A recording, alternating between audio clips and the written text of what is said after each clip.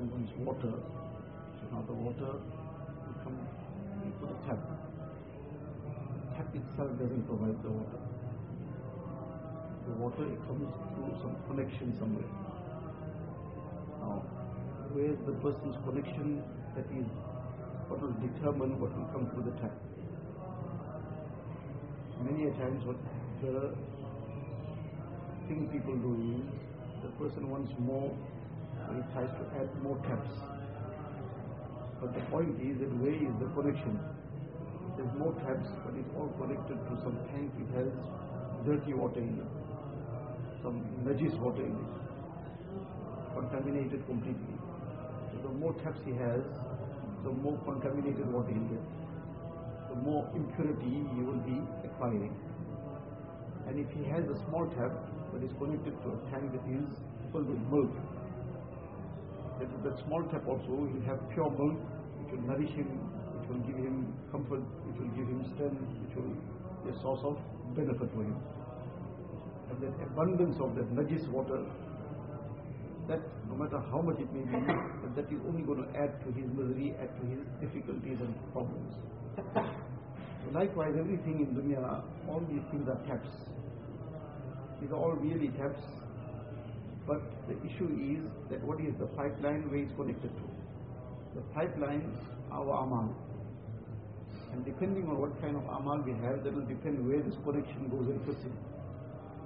If they are righteous amal, it will fit in from the treasures of barakat from Allah Ta'ala. The righteous amal will now draw from that treasures of barakat. So even if there's a small tap, but that barakat will flow through it. And if they are evil actions, they are sins, in the Hadith Sharif it comes that in the rajul يحرم الرزق من ذنب يصيبه.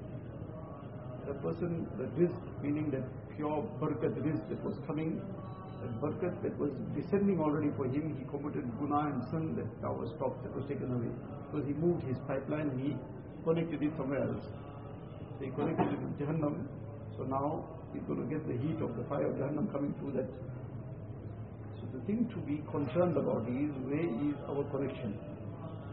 We are more concerned about how to try and increase things. The main thing is to see where we got ourselves connected. If we got ourselves connected to the right place, to the treasures of barakat of Allah Ta'ala, then even if that tap is small, sometimes there's no tap to, it will just shower down. But otherwise, we will be asking for trouble for ourselves. All the righteous actions, and especially the sifat, honesty, justice, and forgiveness, compassion, kindness, generosity. Obviously, in terms of our ibadat, there's no question about that. Our akhlaqiyat, muamalat, muasharat, all these things. To the extent that we have it in order, we will be connecting ourselves, and the more these amal, the bigger the pipeline of barakat will come. Otherwise, this will not be of any benefit to anyone. This is something to keep in mind all the time. And especially at this stage in time, when shaitan will bring all these various wasawis. This too is something to dispel these waswas with, that what Allah Ta'ala has blessed us with this opportunity now to engage ourselves in learning deen. This too is a means of getting ourselves connected to the right point. We get connected to the right point correctly, adhere to whatever is supposed to be the procedure, the manner of defining ilm. We don't get ourselves caught up in other things. Then inshallah, once our connection is in the right place, there is nothing to worry about in any aspect. Otherwise, no matter what we do, there will be an abundance of things, but with that an abundance of difficulties and problems and restlessness, anxieties, all kinds of misery and hardship, because that cannot bring things in pleasure in itself, it cannot bring peace in itself. That is merely just an outward appearance.